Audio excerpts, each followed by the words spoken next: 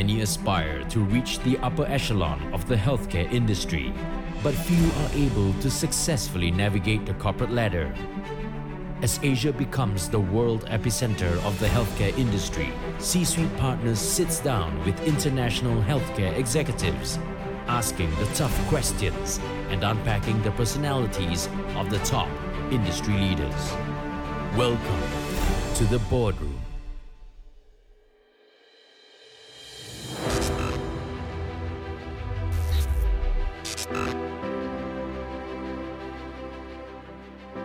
Eric, thank you very much for joining C-Suite Partners in the boardroom. Thank you. Very interested to understand your career up to date. So can you talk me through the last 10 or 15 years of where you've been and where you are today? Sure. It's a fairly straightforward career at the end of the day. I started differently. I started in the engineering side, but really wanted to make a switch to the healthcare. So I took advantage of doing my MBA in the US, and at that point used that to transition to healthcare, which is where I always wanted to be at the beginning. I initially chose engineering because I wanted to have a global career, and I was looking for education that would allow me to work anywhere in the world. And I thought healthcare would not allow me to do that. But then I realized I could if I was on the business side. So this is what I did, joined Philips in 2002, and then just got up the ranks all the way to the most recent job where I was running the MRI business globally. Very interested in what you said about moving through the ranks. How do you think you did that so quickly? It's interesting because I actually, if I take the example of the last job, I did not even go for it. In that case, the entire team of the business got promoted. And I was in vacation, and I got a call saying, Eric, we want you to be the CEO, essentially, of the MRI business, and you have 4 days to take it over. And I was in San Francisco. And somehow I had to fly back to the Netherlands and make, at that point, a 3-day transition to take over the business. In that case, it was being in the right place at the right time. The one thing that helped me several times in my career was to work with really good mentors, and you work close to them, and they will help you. They helped me tremendously in my career. So I had several key people like this who I guess saw potentials and gave me when you look back, crazy opportunities. I mean, I went from running a $100 million business to a $1 billion business and with a 3 days transition. Yeah, unbelievable. Do you remember what you were doing at that time in San Francisco when you got the call? Absolutely. I was visiting. We were going down Pacific Coast Highway from San Francisco to LA. And they were calling me. It's interesting. They were calling me on the Saturday, and I said, "Look, I'm in vacation. It's a weekend. What are you doing? Can we wait till Monday?" Yeah. And they said, "No, Eric, it's important. You need to take the call."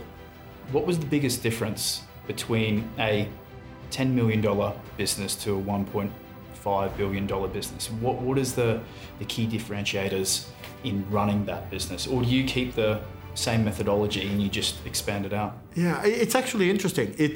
I find little difference.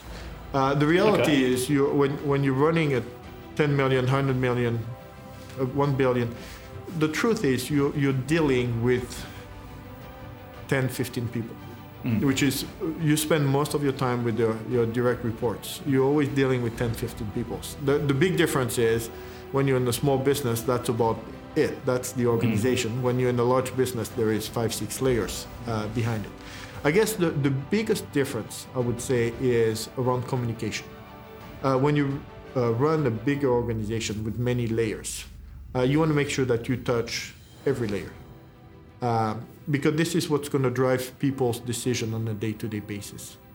So communication becomes a lot more critical at that point. It has to be more structured, more consistent, repeated more often. You know, I remember one time where I was talking to an engineer, and one of the engineers said, "We have to go in that direction." And I like to play devil's advocate sometimes. I said, "Well, why? I don't understand." And he was able to tell me all the priorities in the right orders and why he was making the trade-off. And this was somebody who was probably 3-4 levels under the leadership team. And at that point, I knew, okay, the message has gone through the organization. People know on a day-to-day basis what choice they have to make. Can you talk to me about a time as an executive where you had a decision to make and you weren't entirely sure whether it's ethically, personally, professionally in that decision-making process? Was there something in your career that was quite memorable? Yeah, I can think about one in particular. And this was a few years back where I was asked by the very senior management of the organization to fund a key project. And that was a product that I had talked to many customers about. I've seen what our competitors were doing. I've seen, the big criteria that I had is, does it have an impact on medical outcomes? This was a machine that was extremely expensive to develop, very expensive as a system. And I felt we simply should not spend the money doing that. I remember receiving an email from senior management saying, Eric, I want you to fund that project. And then there was a 4 word. This is not a democracy. Okay. So I'm not asking you if you agree or not. I want you to start that project. And I knew if I do it, I felt in my heart, if I did it, I was destroying value from the company. And I would have to starve all the projects that had big impact on patients to fund a project that I simply did not believe in.